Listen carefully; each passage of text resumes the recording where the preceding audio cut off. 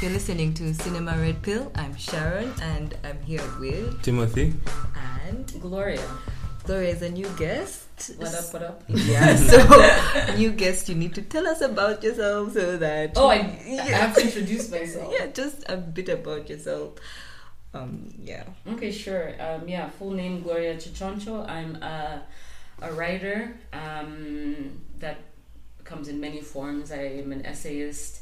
I do arts journalism, but my main focus is poetry. I perform, not so much anymore, but I'm mostly focused on writing poetry and zine making, which is the form of like making your own books. And I teach that skill and craft to other people, as well as whatever other skills I can share. I think that's all you need to know about me. Okay, but we need to know your relationship with film. My relationship with film is not at all professional. I think I did one film criticism course at university where they made us watch really old movies that frustrated me. But what I really do enjoy is watching online content that tears apart pop culture and analyzes it. I love crazy fan theories. I love talking just trash. I love being proven wrong. I love when people make insights into movies that I hadn't seen. And mostly I just enjoy watching films and having a good chat about them. Yeah. Okay, so on today's episode, we are talking about Shaka Zulu. This is way out of anything that we've ever done. Thanks, Gloria, for the suggestion. You're welcome. It's such a good one because most people, almost everybody who has grown up in Uganda and had a TV has at least seen the show or knows about it or even been showed it in school because I was showed it in school. So an intro in Shaka Zulu, it's a 10-part South African miniseries made in 1986. Henry Sele plays Shaka. It's directed by William C. Faure, F-A-U-R-E. Four. Let's call him Four. Let's mispronounce white names. Yes. He's a white South African and it's written by John Sinclair. He's American, and then he went on to direct a TV movie still about Shaka called Shaka Zulu, The Last Great Warrior in 2001. And it still stars Henry Sele and David Hasselhoff for some reason, and Grace Jones. Which we don't know why, because we love Grace Jones, and why is she there? Yes. Anyway, the story is about Shaka Zulu's journey into becoming a great warrior. So, it's his life story. It's his life story, but it's his journey to becoming a warrior, but unlike most movies that are about the journey of somebody getting to the throne or something, it goes past that to what happens after. So it's his rise and fall. Yes. And it also goes into the very beginning, showing us the colonialists' journey into finding Shaka Zulu. That prologue. Which is very unexpected. And it's the first thing that happens. So I don't remember that stuff. Anyway, this series was done while the apartheid was still going on. This is 1986, so we'll get into what that means when it was released in 1986 and there were protests against it. Predominantly black South Africans. Yeah. And people viewed it as propaganda. And just to add more on that context, at that time globally, South Africa was being... They had sanctions, I think, from practically every country in the world, and they were not allowed to release media, art, and of course other economic sanctions and political sanctions. And there was I think South African Broadcasting Corporation or whatever that was involved in the making, but they kind of hid it. And when they were interviewed, they were like, no, we just didn't want to create a controversy. But part of the criticism from some of the black South Africans and other people who thought that it was propaganda was they were involved, but they weren't announcing themselves. So it seemed dodgy. It seemed like they had created this propaganda as white South Africans and supported it, and then just kind of pretended they didn't. There's a description about it where one of the black authors said it's like Hitler doing the history of the Jews. Yes. Which is interesting. But I think now let's talk about our own history with the show and what it's been like watching it now. I watched the series actually over, I would say, a week-long period. I watched over a week, so it's not like I binge watched it all together. So some details might be a bit blurry, especially from the first. But I would say my experience watching it, because I actually watched this as a kid in school, back in primary school. It used to be shown on UTV a lot. So when I watched it back then, it was, of course, I think in our minds back then, what they were trying to show us in some way the history of this great African warrior. At least that's the way we saw it back then. In fact, me hearing some of these criticisms, I did not even see it in that light at all. So anyway, I think we were shown this show as kind of like an educational thing of like you have to learn your history and learn about these great warriors who have been in Africa, not only the Napoleons or all those other guys. So that was my initial understanding of that show. Like it was just a show made on this great historical African figure, and I hadn't seen it again until recently.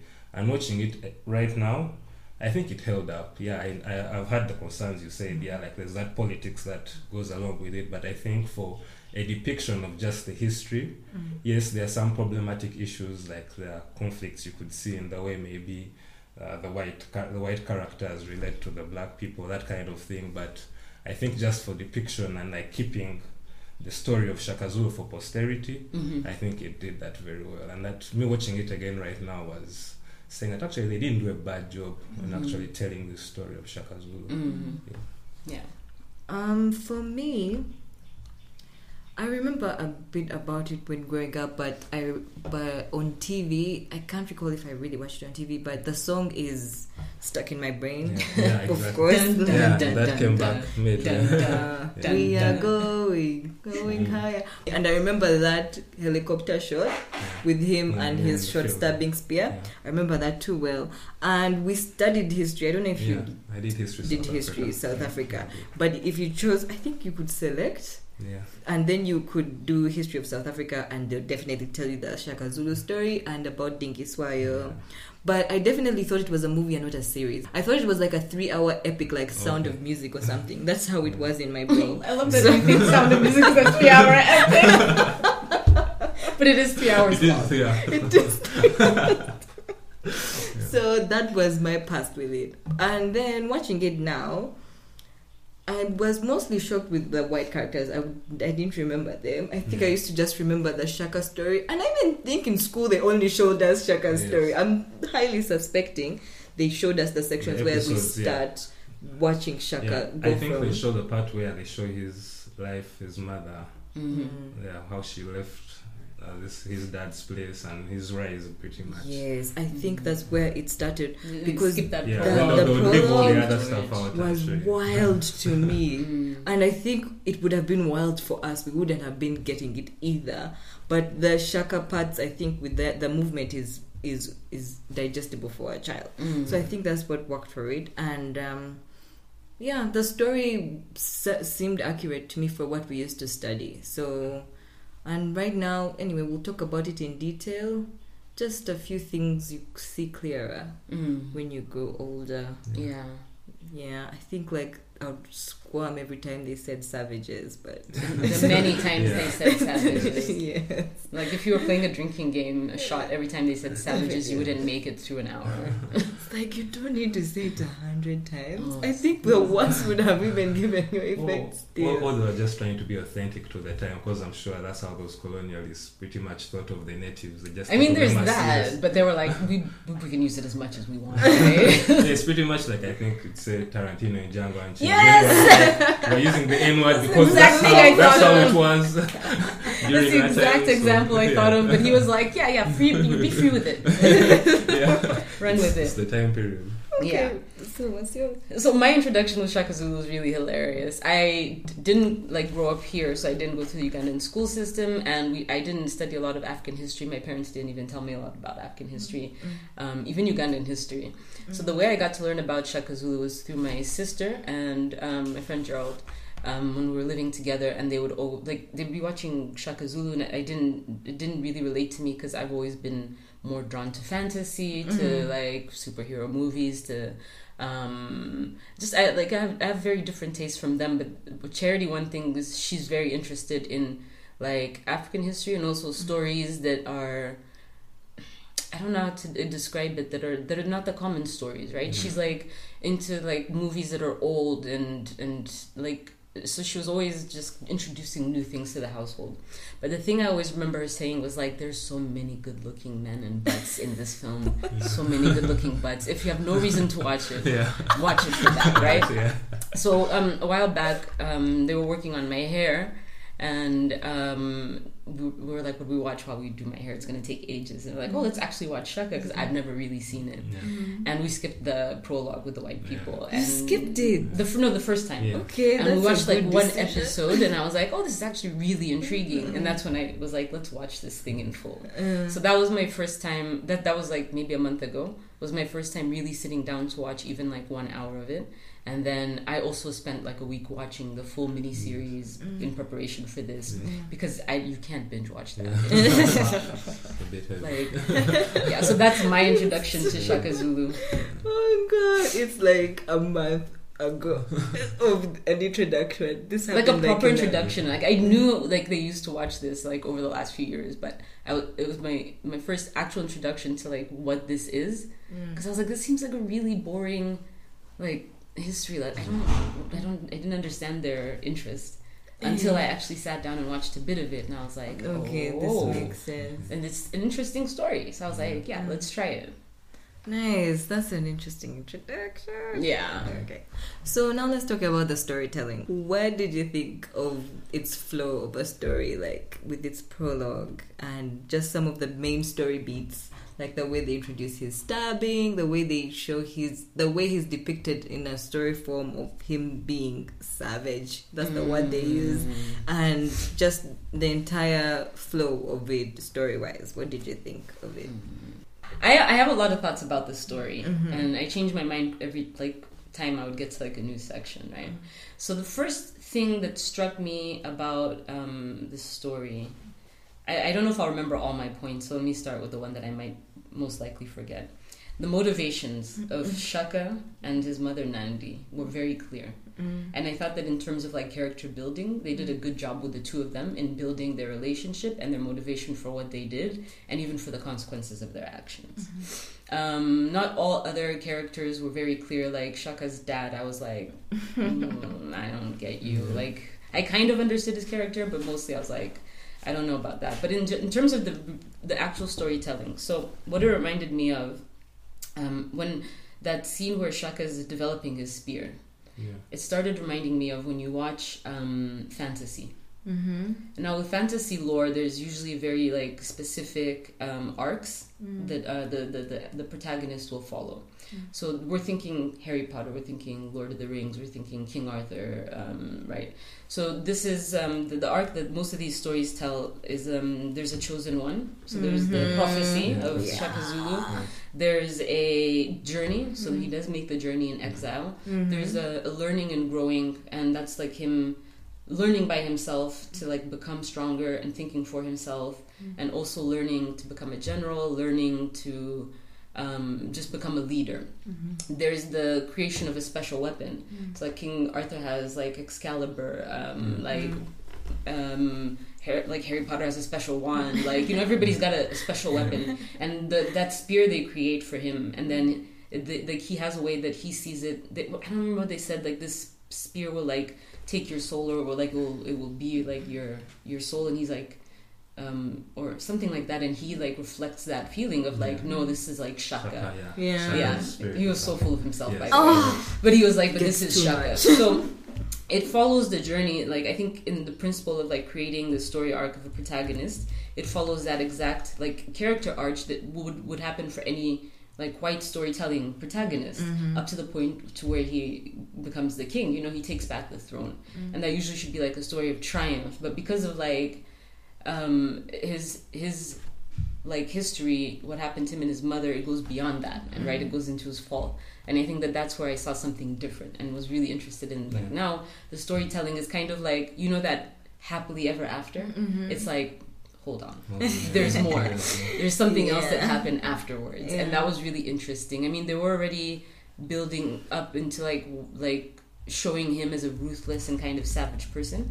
But like, for example, he saved what's his name? The one name you can remember. Dingiswayo. Dingiswayo. When he said Dingiswayo, they showed that he was capable of like mercy. He loved his mother.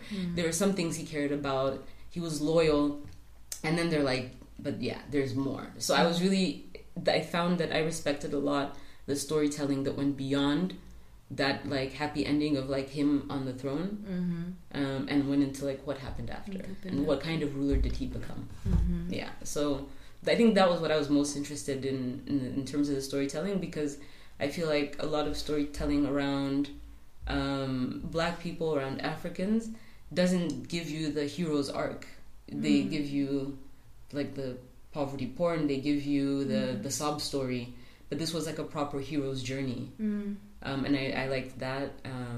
So I think that was what interested me most about the storytelling. Yeah. Okay. When it comes to story, like, I think the thing that bugged me a lot in the beginning and throughout is how it's narrated by a white voice. That was like, why? So it just so much like a National Geographic documentary or something. Yeah. Ethnographic films. Yeah.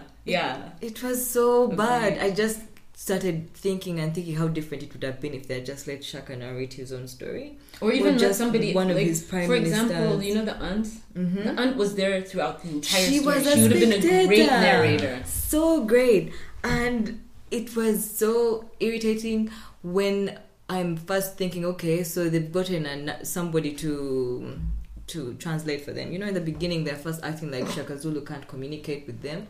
I was intrigued by it, and I was like, whoa, did we watch a whole subtitled Shaka Zulu? Like, I was first getting shocked. Then they completely switched to English. A decision which I understood, because but they this still is coming used Zulu at some point. very rarely, though. But yeah, they use it less towards the end of the series. Yeah, and it's so weird.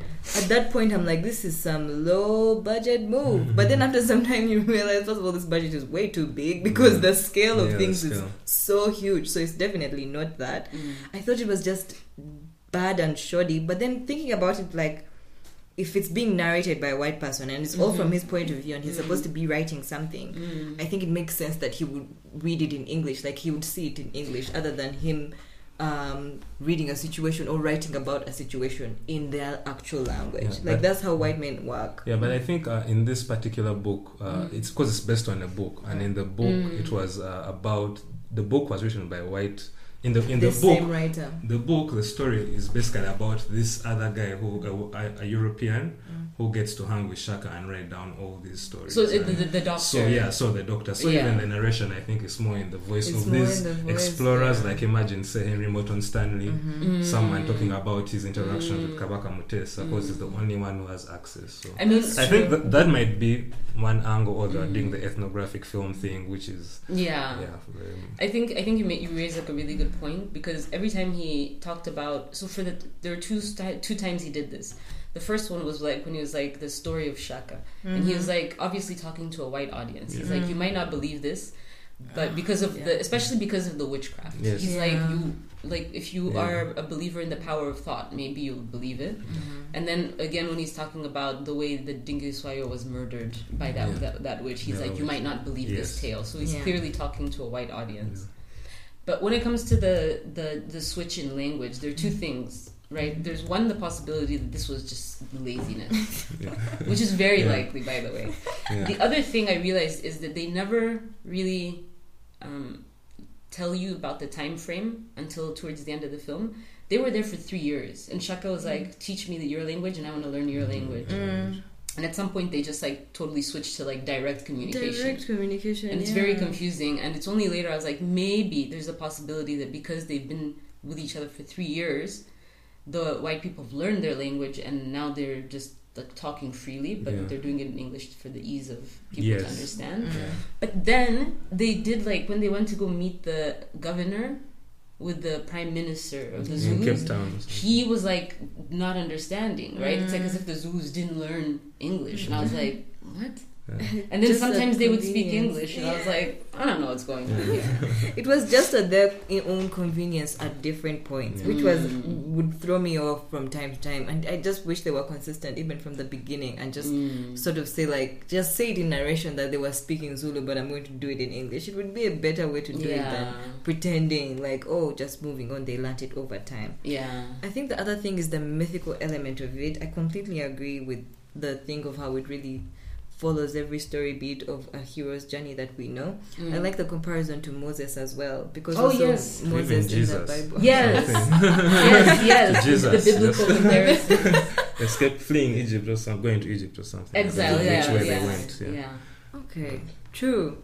I like how they go away and then they come back. Like, you need to get away out of your situation in order to become better and come back more powerful than the people that you left behind. And I was telling Doria yesterday that this story is like Shaka's story is exactly the same as Dingiswayo's story, because Dingiswayo also first leaves, is in exile, and then goes back, and then is a big general, and that. The two of them are just too similar. The prince, so similar and to see he that unites people as well. Yeah, unites tribes. Yeah. He does. I remember he was amazing. I just wish I could. I couldn't find what maybe like. I wish our history books were on the internet, like those small books they used to teach us with. It would help to see what they were really teaching us in school, which was interesting. Yeah, but it was interesting that Dingiswayo was, even though they had the same journey and they meet. It's kind of cool that you have a person to compare him with, because there's a point at which they have an argument where Dingiswayo told him to go and subdue a village, but he murders a lot of people. Yeah, and they have that conversation where Dingiswayo is like, "There's always another way to do this," and he's like, Shaka's like, "There's only one way, and it's war." And that's the point where you see the two of them go in separate directions as leaders.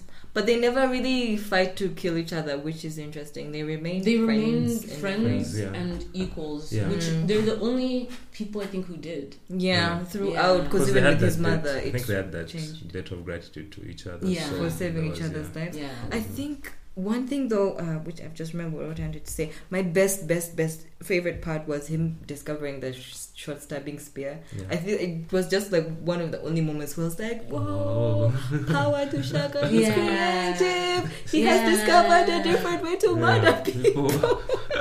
I mean, he like totally had the wrong reasons for doing it, but like he was innovative and smart. It was so smart. It was really cool. Because the way they were fighting before was so ridiculous. It looked like a game. I personally liked it. I'm gonna just go. I'm just gonna say it. I loved it.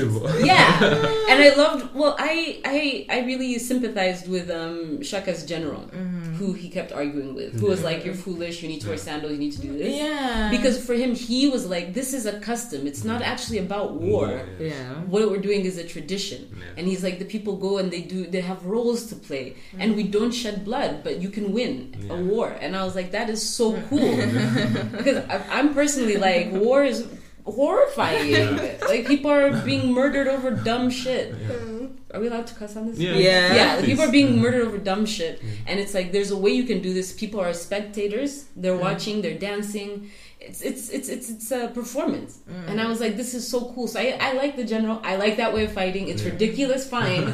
But Shaka was like, we need to spill some blood. Oh god, that's really funny.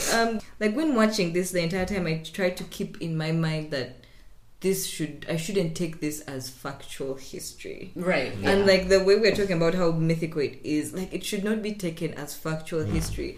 But the problem is to find the actual history is so difficult because all of it is still through a white lens.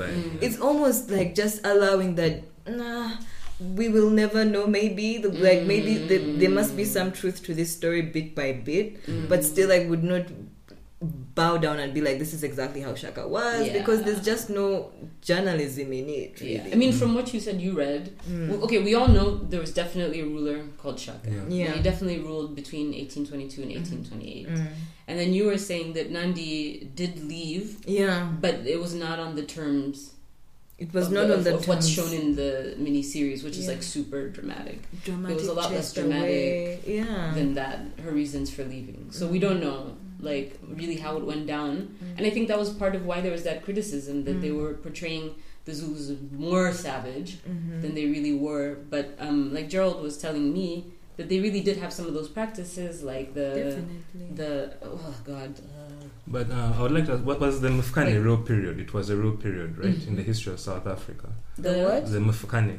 What's Mufukane? Because even they spoke about it in this, even I think in history we studied it. Like that's the period over Shaka's reign when basically all those wars began, as you said. Oh, right, like the most violent. The upheaval that happened in South Africa, and which was led by him. Yeah. So then I think that's like a shared history. Like he's known he for changed. Yeah.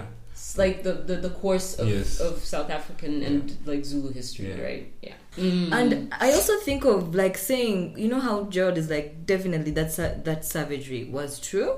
Like there was a lot of killing. Like our history is back then things were not the way we look at life right now.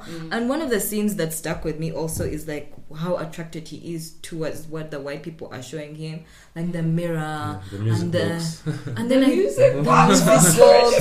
It was really weird. And but then you think of all the historical tellings of how colonialism really happened. Was so much fascination from the chiefs towards the small, really simple, dumb ass things that the white people were bringing to us. But that guy, the Lieutenant Farewell, he talks about it with the governor when he's like, "Oh, do you remember what rum is?" He's like, "I remember what rum is because what we do as colonialists, we send in the Bible, the missionaries to teach them the Bible. Yeah. We send in the rum to make them happy and confused, and then we send in the military."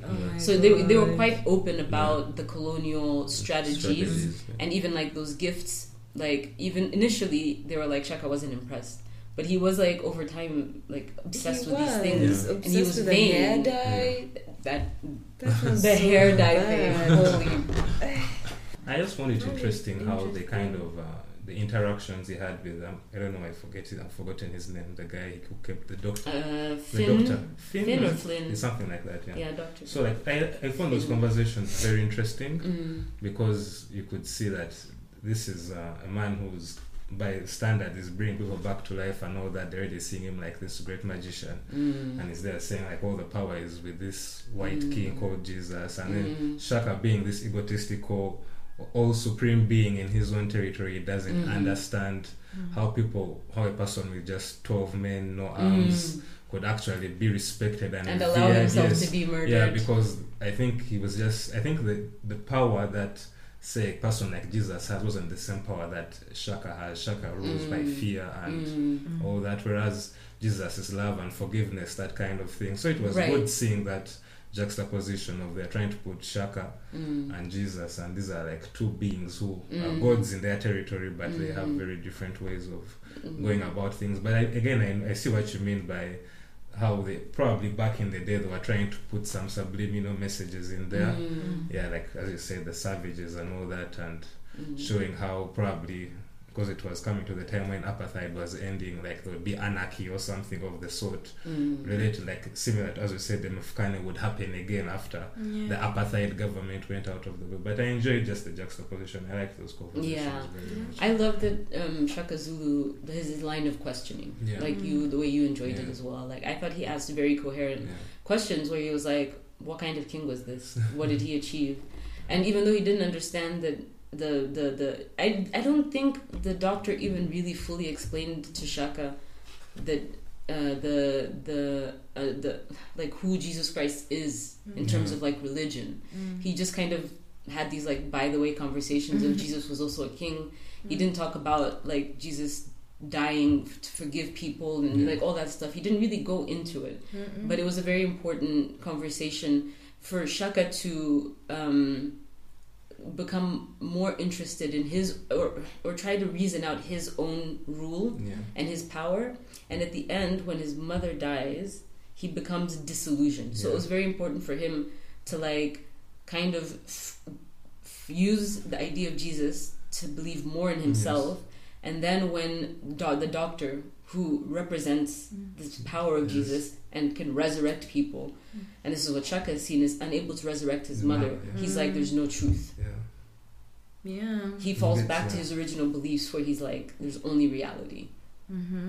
And I think that was maybe part of the reason that story was necessary. But I also like the Jewish guy who was like, I don't really believe in Jesus. And then he asks like this other guy, like, which tribe is he from? And he's like, no, I believe in him, but he's actually from this guy's tribe. Yeah, like the conversations around that were really great. But I think that the other reason they had it is they wanted us to really sympathize with the doctor, who is the narrator, because he tries to present himself as a man of virtue, as a Christian, as somebody who always wants to take the rational path. He didn't want to lie, blah blah blah, but he still participated in everything, and he was the main reason that they were able to win Shaka's favor, because he was the one performing the miracles. So he is really a pretty shitty person for allowing this to happen. I'm like, so anyway, the other thing I was gonna say about the in terms of storytelling, the one thing I feel they didn't need was the prologue. Yeah, they didn't need because the only purpose of the prologue was to tell us why these guys were going there, which was basically they felt threatened. The Cape Town colony felt threatened by Shaka Zulu's growing army. They could have told us that in a very brief introduction, in a sentence. And then at the end, when Shaka is defeated and he says the swallows have won, they didn't fight. Shaka just gave up and ran away. So it was, that's the main thing which is said to have been wrong. Because, I think that doesn't make sense. It doesn't make that death, even the way it's staged in the film, was one of the most off things compared to what I'd read on the many things that have been written. I think it was all for the film, really. It seemed, compared to other scenes. Yeah. In the prologue, there's even a point of comedy. Remember the point where there are different people who are coming to as if audition to go on the trek, and they have comedic cues. I'm like, what is happening? What was the point of it? Like the people who were trying to be part of the crew, right? Yeah. The whole prologue was unnecessary. A huge waste of our time. Almost gave up. And I watched it and I was like, why? Like they should have started with the shipwreck and been like, here's why we're here. Why we're here. And all probably should have been from Shaka's. If you're doing a prologue about someone's life, it should probably be from their perspective. Like these white people showed up. Yeah, I mean, I think the only thing it's served to do was to tell us their motivation for being there. And I feel like for sure that lieutenant, that's the difference, lost track of why he was there. He totally lost his shit. But because the other people, his crew, were always looking at him like, what is going on? Like, did you forget why we're here? But I think it's because Shaka was also, they always kept pointing out how he was too clever for them. Like, he thought it was going to be like something we walk in and we're going to show him a few things. And they'll be bowing down, they'll give us their lands. But this guy kept playing like Saturdays with them, putting them at the front line of war. Like, if you want to be a king of a lord of the Zulus, you actually have to come and fight. So, and making them loyal to him. To him as well. So. Lol, when that white guy at the end said, I'm a Zulu, I was like,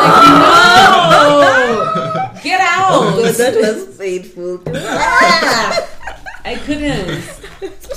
I really felt for his wife, Bambi. So let's first get into character and acting. Shaka was really effective for me.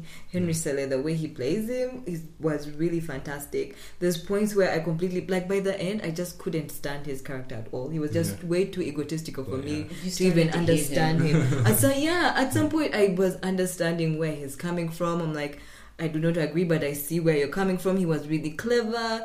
It made sense. He was delivering the line readings better than many of the other characters, because you can really see it's by white words, the words they're saying, and these are even popular words that can be used in a film of this sort.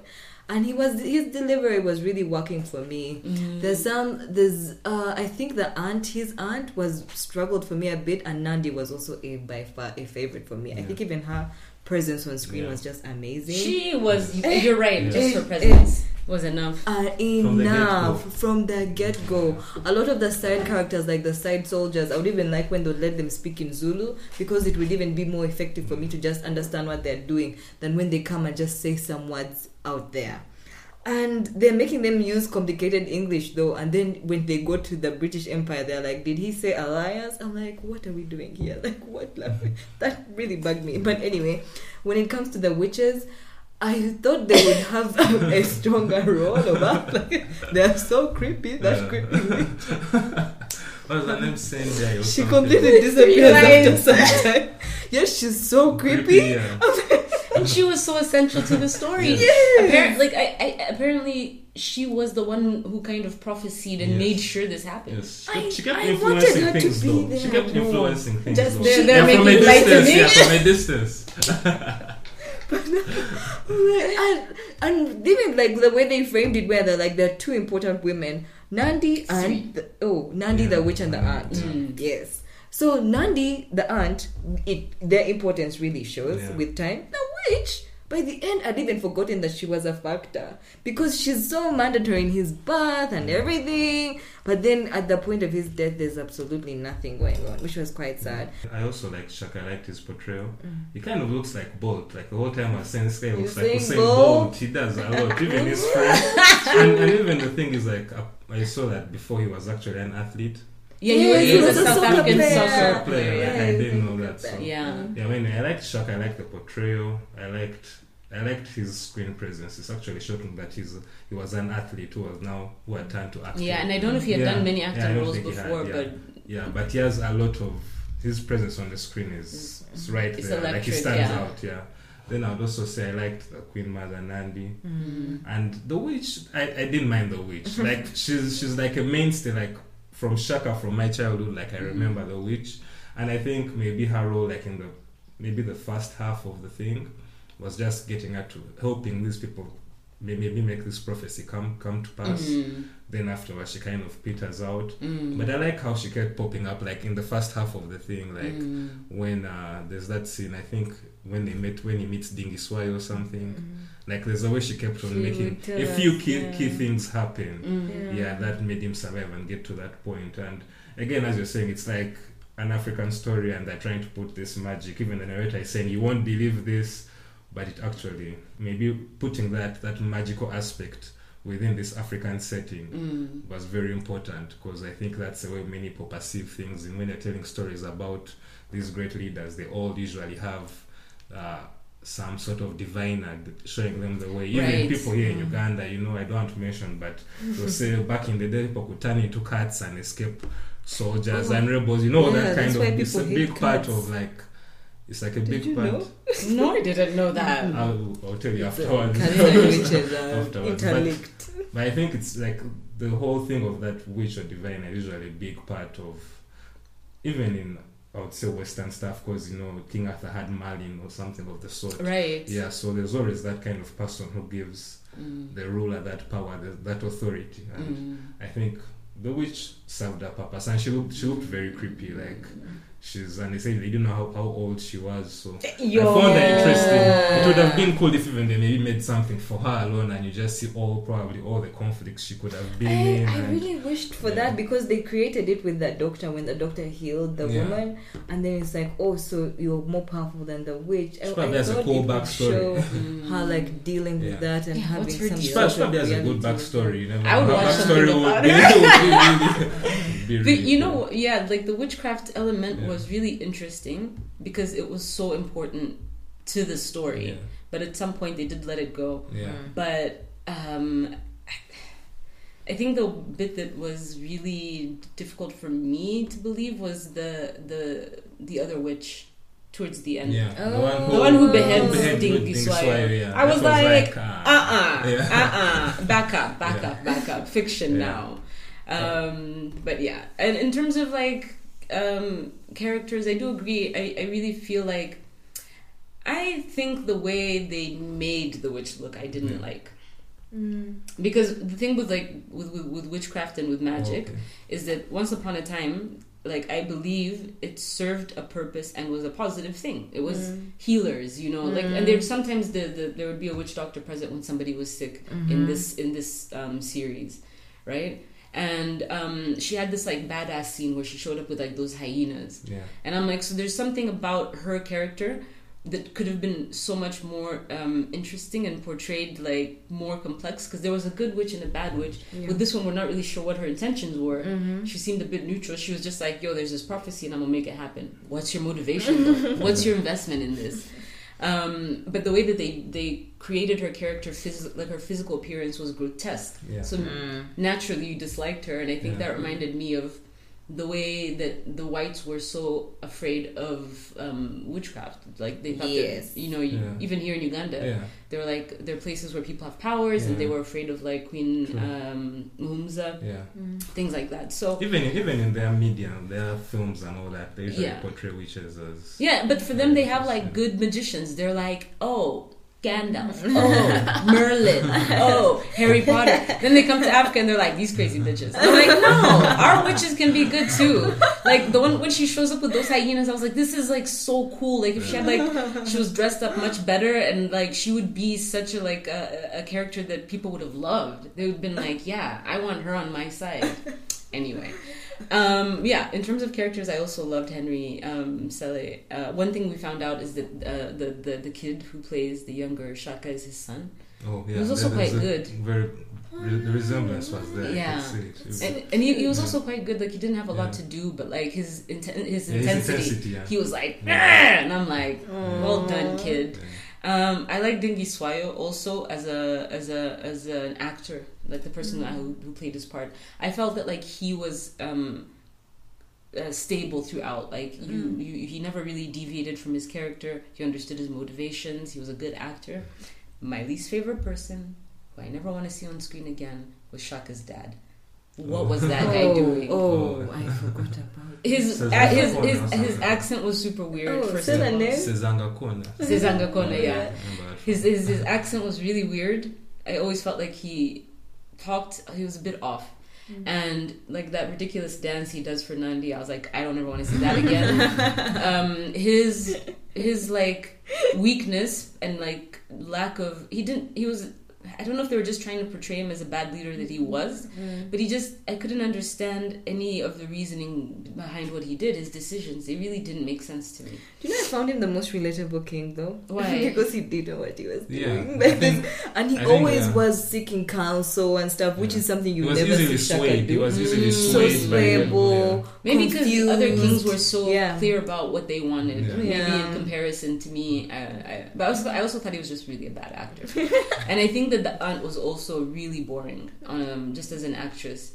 She would just sit there for long periods of time. Lacking, she would deliver like a one-liner, and then she's like, I don't remember this line that she delivered to the guy when they attempted to assassinate Shaka, and she was like trying to mock him, and I was like, you're not believable. Like, your emotions don't come across. So there were like quite a few bad actors, but I think that Henry Sele and what's her name, Dudi, I can't remember her other name, but Nandi? the one who plays Nandi, the two of them were strong enough strong to make it believable. I think that the white actors weren't really that interesting, but they did their part. They did with the doctor and the lieutenant, they did their part to also hold it together.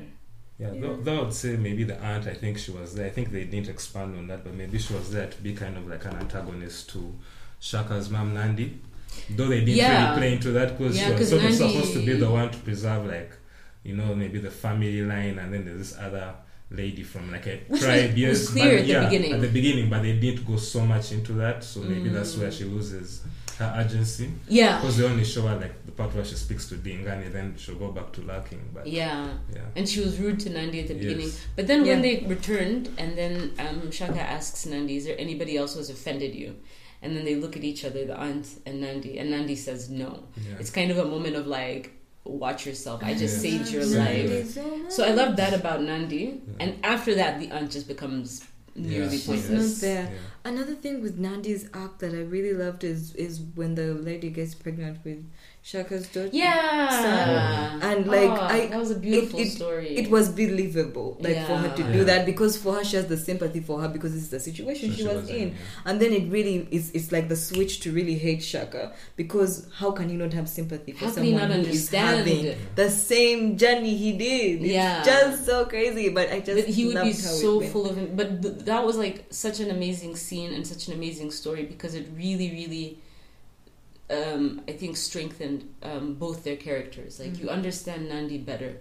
She's also like thinking back to like her love of her son, the way she like raised him, where she thinks she went wrong, but for her she was like, I do everything out of love for you, and for him he's like, I do everything out of hate. But really he loved her, and he just wouldn't admit it. I like even like that pain must have been what made him go through that whole 1 year of that was him see him understanding or processing or not believing that he loved somebody so much and lost them, and he has no idea how to process it. Yeah. But that shit was also biblical. Let's go back to the Bible. Moses. Was it Moses? No, when was the killing of all the firstborn sons? It's Moses. Yeah, that's Moses' story, right? Because then they send him way down the river. Yeah. So the way that he mourns his mother and then decides that all women who are pregnant, they should be murdered. And their kids, or just like the pregnant women and the husband as well. It was very Moses. Like there will be nobody else having children. Like no like an angel of death, basically. Just came and went So there were very many biblical allusions to like famine, plague, suffering, the killing of firstborn son, exiles. I was like, yo. Anyway. Okay. Now let's talk about the filmmaking. Okay, so the filmmaking, the movie is really epic in its scale. That's the one thing I think I didn't remember. I didn't remember how big and expansive it was, because all the extras they used, and you could even see the production design of the film. Many extras. I know, so many. Like it actually really gave it that authenticity, which I haven't seen in a lot of like say African stories where they're dated in like probably before the white man. They usually just show a few people in hats, and they don't really go to that detail of the organization of those societies and all that. And that was something I really, really enjoyed. And I would say it's on the scale of anything, as like the scale of this series is as big as, I don't know which big epic is there. Game of Thrones. That's exactly. for me, and I kept thinking of Game of Thrones as well. It's on the level of that, because even just the choreography of the way people move and the crowds, the sets and everything, it was really good. Music? Yeah, music. The composer, the guy who made the score, immortalized themselves. I don't know if they've made anything else after that, but which part of the music? The beginning. Those are like, I think maybe for everyone knows the Star Wars thing. So I'm sure if you ask people about Shaka, it would be something synonymous, like they remember that music. So for me, it did look like money throughout. It was a $24 million budget film. Yeah, and at that time, I think. And the 80s, 1986? That's a lot of money. That's so much money. And they worked with a lot of different production companies around the world. Yeah, because you could even tell like the practical effects and all that was also top notch. Because even when they would show them aging, it was quite believable. I like the way they were aging. They were just like, I think I would laugh at some of the stabbings. Like I think it's like the stabbings were so unbelievable. It was hilarious. And the music, the ones in the show itself, like the one I remember, I don't know the one you and Joel were talking about yesterday. There's one when Nandi dies, and the lyrics that they're trying to sing for us. Like, what? It's pretty funny. And then there's a point where like when they are going in exile, and then they sing for us again, like, oh, they're going in exile. I'm like, what's happening? It was funny more than anything. Like, those really made me laugh. Like in terms of filmmaking though, like I think I would also put in it like the nakedness. Like I was conflicted sometimes. I'm like, is this authentic or is this gratuitous? I don't know. Sometimes, and then I'll just think of how up to today there's people who do move around like the world like that. So. Pretty much. That's it for me. What did you think about it? I mean, I was also impressed with really the effort they put into again, like the number of people that they had that they cast to make it really realistic. I love that they gave a lot of people jobs. I really hope they paid all of them. I love that they cast so many South Africans. I think that most of it, I can't say much about the shooting because, like, I guess back then it was more limited. Like, now we're a little bit spoiled with, like, the way, like, things can be shot and, like, these epic shots that people can take. But you still get that feeling of, like, oh, this is an epic story. It is grand. They do have these, like, wide sweeping shots as well sometimes. So something that struck me that I thought was, like, maybe my brain is overthinking racism. There's a moment out, because, you know, we spend so much time in Zululand, right? In terms of the story, and then there's this shot with the time they think Shaka has died, and then they take you to Cape Town, and they're like, oh well, he's dead. Let's not worry about this anymore. I was struck, like my eyes literally were like, why is this place so white? Like literally, like you move from like Zululand, and then the first shot of Cape Town is like the whitest building you've ever seen. Everybody's dressed in white. There's a thing I felt that they were trying to communicate of like, look at this like dusty ass, constantly burning, dark, weird village area, and then look at this like clean, like civilized. Like, so I thought some of those decisions they made were like kind of like subtle racism. Maybe I was overthinking it. No, I think it is. Yeah, but it was really like, why is this happening? Let me see. The music? No. I love the intro, like the dun dun dun dun dun. Every time I heard that, I was like, let's get it on, like Shaka. I loved it, and I loved when they would bring it back for him, and because it really felt like that was his like theme song. That's like his power, like, so it was very very tied to him. I do not need anybody ever narrating in song for me anything. Like, this is it wasn't even like a musical style. They're just like, here is what's happening, na na na, they're in exile, na na na, 90s this, and then like the lyrics also didn't add up to the story. Even the lyrics for like We Are Growing, or is it the one at the end where they're talking, the song about Shaka, where they're like, he was a kind man, I'm like, he wasn't kind at all. Like, stop with the lies. Like, who wrote this song? Like, we just need dun dun and we're fine. Like, please don't, you know, I feel like they could have done more with just like just scores and not any like no singing, no like I'm not into that at all. And I felt like that was something that they thought was like an African thing, maybe, because we use a lot of oral tradition and we sing to like tell stories. And even there's always like a court jester who like praise the king. Right, yeah, telling the story of the king to them, that's true, and that's maybe that's what they were trying to do, I guess. We did not need it. So that's all I have to say. Yeah. So this is a question that we started asking ourselves last night, and I'd be like curious to know what you think. So the people who were criticizing the film were like, you're showing the Zulus as extra violent, like it's gratuitous, it's a way of demeaning us as South African black people and trying to show that we're savages in comparison to these like civilized white people. And that brings to question like, what is the idea of a civilization? Because they also went out of their way to show the intricacy of every single kraal or what's the word? It wasn't a constituency, but like a regiment. No, the one Dingiswayo had paramount. There was a paramount. You know, they showed that there are even different ways of like there's different sections and like they were intricately built. Oh my God, the costumes! The costumes were amazing. You know, they really went out of the way to show that they had traditions, customs. There's reasons they did things, and so it was like. Sure, I think that they showed too much violence. They showed way too many people impaled. That to me was really disturbing. The ones hanging it was very disturbing for me. I was like, just it's too much. Why do you keep showing this?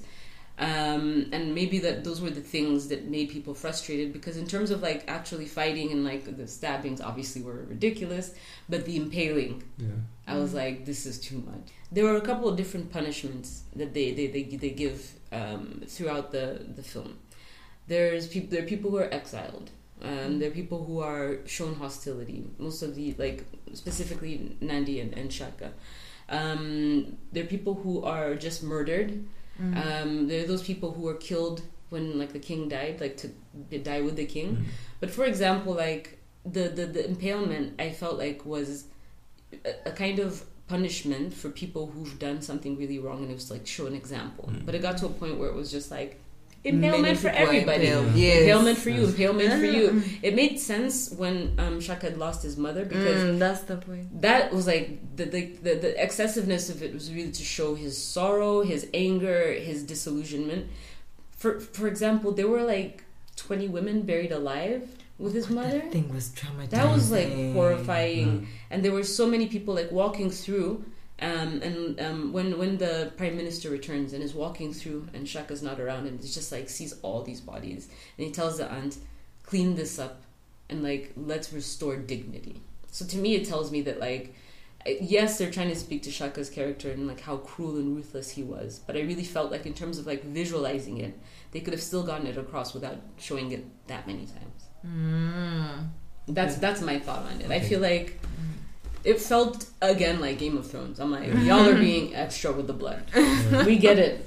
People are vicious. Relax. I kind of I see where you come from with that. Yeah, though at least from the history that I learned from South Africa, again you've raised the question like who's actually writing this history. Right. But from what I know, like that period was like, it was a period of war. Like it was a very dark time. Like, cause Shaka, of course, we all know all the great innovations he made and bring the Zulu people together, but he was also a very bloodthirsty tyrant. Yeah. So like I think they were trying to show that, and I think maybe because of the time again that this film was made, maybe it suffered. Like I think there's that you'd see and you'd be like, okay, you're not trying to portray us badly. Whereas if they made it maybe now in like a free South Africa, you'd be like, okay, yeah, it's possible. It was probably that. It was probably that. Yeah. So that's the way it would be different. Now. Yeah, I think maybe that controversy, probably the time that the film came out, like leading up to the end of apartheid, Mandela still in prison.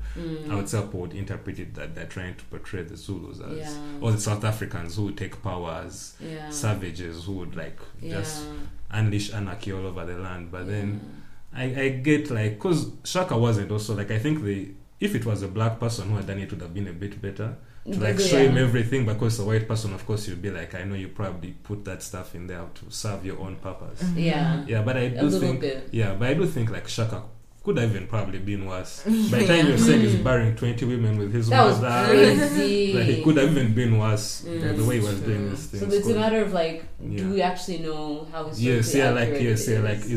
was he really the person he's portrayed as in history, or was there stuff added onto it to make him look like this monster or something? And there's like the idea as well that like he united these tribes through ruthlessness. He didn't create alliances; he forced them. So, but the other thing that also kind of goes against what I'm arguing is that they did also go out of their way to show how, like, first of all, they made a very ridiculous King George, but it could have just been them, the South Africans and the Americans, kind of taking the piss out of the British because they don't respect them. They went out of the way to show how racist and short-sighted the governor was in Cape Town.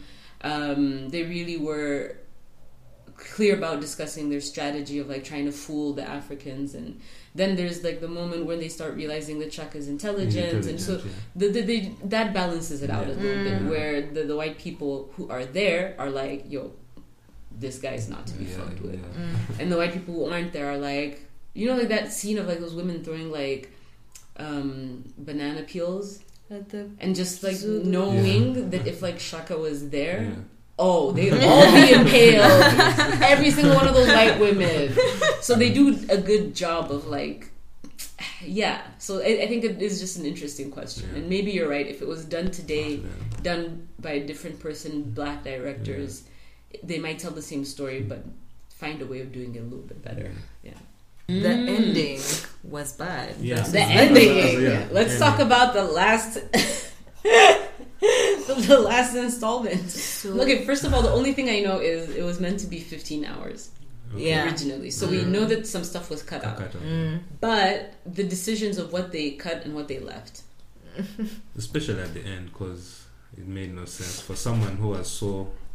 Who got into his position, like for him to go out like that without a fight or anything. That's true, because the endings I was reading about, when he has that moment where he's stabbed and then he recovers. When that happened, I thought it was the ending because it's more similar to that. Because he was assassinated in the sense, like his Dingane did kill him. That's even what we learn in history. But the fashion that they did it in the show, it was so out of character for Shaka to just walk up to them and be like, kill me now if you plan to do it. Because it was for sure a betrayal and like an assassination. So it was more likely like that first attempt. Like that might be how it really happened. Yeah. And then that would have been like the end of it. Yeah, it makes much more sense. Yeah, that does make more sense. When they get to the last installment, they leave so many questions unanswered. From both sides. They don't resolve this white man's character, the lieutenant. They try, but they don't really resolve it. But his wife is like, "You're here, but you're not here," right? And I think that like that's still in track with like his trajectory. Then when he gets back, he's like suddenly telling the doctor that you were right all along, and the doctor's like, "Let me come with you," because he knows he's also responsible, and he's like, "No, I'm gonna go alone. This is between me and Shaka." And I'm like, who do you think you are? He loses his mind at some point, and like they've dropped so many things at the end. So his character doesn't make sense. The only character I was happy with their resolution was Nandi. When she's like, "You killed me." It's sad and it may be like a bit dramatic, but you understand that like the love she has for her son and for him to strike her when they've been together through so much. I love that. Yeah, that's the only like, and that was before that final installment. It doesn't make sense that he abandons his troops. And then like when he's like, where does he go? He wanders around, he comes back. Where did he come from? You know? And then he's like, I kind of understand a bit where he's like, I like when they kill him, and he kind of just walks into it, and he realizes that his time has passed because he's disillusioned, right? So he's given up. He's like, what am I fighting for? You know, he's like, nothing is real. Like, is the death of his mother really, like, he goes mad, and he starts questioning everything, sorts, and he realizes that it doesn't, his road to heaven doesn't matter if he doesn't have this person he loves with him to celebrate it. And like, you know, it was really important for him that his mother be there for all of this and like approve of him and like see. That's what I think. But anyway, you know, he knew that Dingane was responsible for the first assassination attempt, right? Yeah, that made no sense. He already knew that. Yeah. And he was like, before he had a plan for him, and I didn't understand why he said I still need him. But of course he had something that he was cooking up, and he would eventually get his revenge, because as we know, he always gets his revenge, right? But when he gets there, he's given up, and then he says to them, I didn't think you had the decisiveness, because he's still trying to be like that man who's like taunting and whatever, but really like his spirit is given up. And he kind of just gives in, and he knows that they've wanted to kill him. He's like, if it's gonna happen, let it happen. So to me, I kind of get it. I feel like he's just given up, but it is really unexpected. And also considering just how hard he's fought for everything else, you're like, bruh. So much of his journey, as you said, was tied to his mom, and sort of like bringing honor back to his mother after she has been shamed. So her dying, probably like you lose. He's like, what's the point? Like what's the point? I'm not trying to uphold anything here anymore. So then they say burn everything.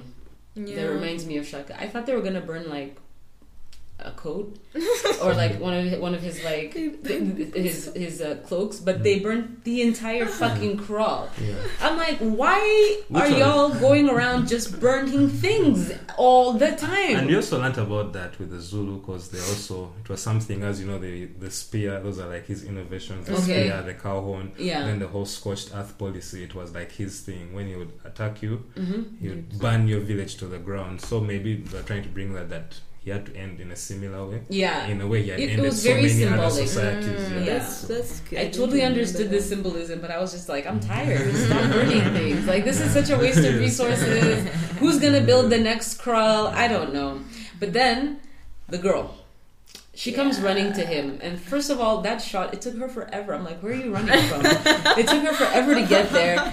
She gets there when he's already dead. They don't even give her a chance to tell him one more time that she loves him. But it reminds us that there's this really weird love story that they never at all acknowledge. So she's like deeply in love with him. What did they do to the kid? They took the kid away, and we presume they killed the kid. And she still loves him, and like runs to him and is like, Shaka, Shaka. I'm like, why are you here? This man does not love you. He barely acknowledges you. He had sex with you one time because he had didn't care about going out to talk to his people. He killed, I'm just like, I don't understand you at all. And I was like, is she gonna burn with him? Like, what's her plan? Like, you know, the only comparison we have in that story is the man who loved Nandi and she refused to marry him. Oh, right? Yeah, I love that. Do you remember his story. name? Indiana, something like Indiana, that. yeah. Like that. He was a good man. He was very good. I was really surprised that Nandi had the ability and the agency to like say no, and he respected it. I thought that that was an interesting thing to portray, because I was used to like arranged marriages always being like the woman has no say in it, but she was like, no, I don't love you, and I'll never love you. And he's like, but I love you. And so he actually takes them in, and so his love for her is understandable, like the way that Joseph in the Bible. Yeah.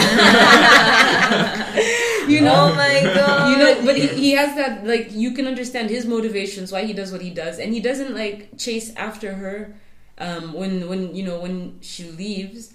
You know, because he has that conversation with Shaka where he's like, I'm probably not going to join you, and then Shaka's like, but you know where we'll be if you want to join. And he's like, no, like, I know my role, like, I'm here to help, but she was never mine. Yeah, he says that. And so like that makes sense, but then like Shaka's girl, I'm like I felt like they even delayed for Nandi to die. Like, I really wanted to see the progression between like she's death suddenly sick and that and year, dies. because that year is mandatory. I don't know, I felt like we got a snapshot of even anything. Like I wanted even him to be the one to say certain words. Like the narrator was coming in a lot at that point. Oh, when he explains. You know, there's no point at which Shaka is like giving the commands. Yeah, you would want that. I felt denied of it. I really wanted to see him more as a person, really turning, like to see that downfall of his. Like even maybe the action set pieces. Like I would say for a movie on its scale, I don't think they matched kind of what was happening, because I think the fights were I thought they were very small. Like whenever they'd have a battle, besides the first one, the ones in the beginning, which are more like celebrations or something. Yeah. In these other battles, like I was expecting to see it maybe portrayed on a larger scale, but I would already show him and this small regiment, and they go do the cow horn thing, and so maybe that's why I was disappointed. Even the final fight, I think with, was it called Zwide? Where they sent the white guys in the middle. Down inside. Like the way I remember that scene or that section was a lot. It was a lot more epic than that. More epic than that. I mean, that fight had to be more epic than that. Yeah. But so they do a good job with like the white guys, right? Like them doing their thing, and you know when they are bumbling, they don't really know what they're doing. And then when Shaka says, "Now we go," his lieutenant says, why, like, we're only going in as scavengers, but they still had a massive army on both sides. So I feel like that was a much longer epic fight. They only show a few scenes of them like chasing after those guys to kill them, and they killed them with I don't know. Yeah, they didn't. Yeah, like I don't mind, like as you said, the stabbing could look fake. Maybe you'd say it's harder to like make it look real, but more spectacle in those and fights, to show the scale of like these armies. Yes, exactly. That was I think the one thing missing for me. Because I that armies of thousands, but you'd see regiments of like hundreds of that thing made me laugh so many times. There's so many times where they would say like 25,000 strong, and you see like 10,000. Where's the rest? That scene where like Shaka's like, I only need 50 of you. I'm like, there's only 50 guys there. Like, what kind of imagination do you want us to use? Like, if you had enough extras for that one war, why don't you have extras for this scene? Just let guys wear the other costumes and let them do their thing. Maybe they had limited costumes for this moves because they were so intricate, but no, they had some really funny like inconsistencies. Like that was one of them, and because they would show the crawls and they were huge, and like Yeah. so many people. Then when it comes to the battleground, they don't look that many. Yeah, you're like, where are your extras? What's happening? But yeah, no, it's like really, like, I think truly an entertaining and probably still somehow relevant mini-series. Mm-hmm. And then again, there's the fact that you just really don't have that many series or movies about, you know, kings or like particular what can I say, like historical figures in Africa or periods of time in Africa that are even told to like that much, you know, with that much detail or with that much attention, even if it is mystical, even if it is not true to the history. Like, you just don't have those things. And to me, the idea that this was made in 1986 and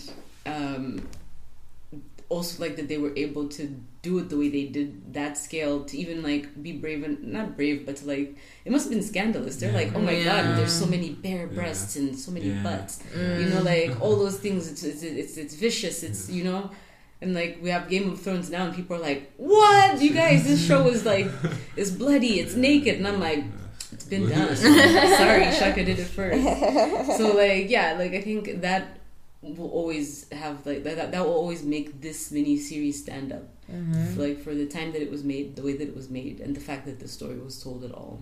I know. It's valuable, really. I would recommend for people to watch it. It's worth watching.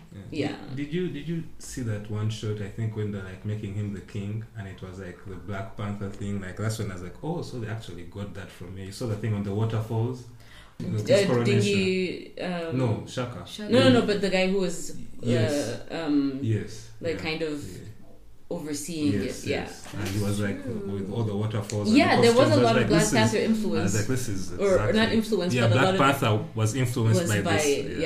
I think so. I saw that as well. I even like you can just tell somehow in the way, like in the style, in again, like the costuming and just like trying to create this like.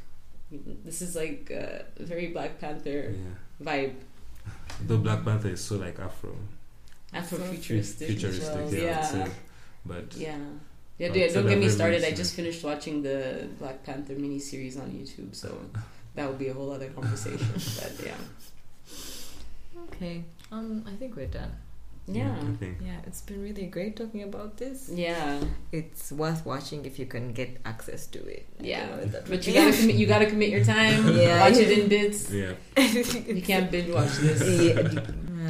I wouldn't recommend it. But this has been great. This was really great. Thanks for bringing this up. It's a great topic for our podcast. We hadn't done something classic. Like, had we done a classic African film? Classic African. No, we've done contemporary a lot stuff. Of contemporary. And we plan to do even more contemporary, so it's been great to mix it up right now. Thank you, Gloria. Absolutely, you've been a great guest. This was fun. I've never been on a podcast before. Oh yeah, first time. Cool. I'm Sharon. I'm Timothy. Gloria. This is Cinema Red Pill. Thanks for listening. Bye. Bye. Stay safe. We are cold.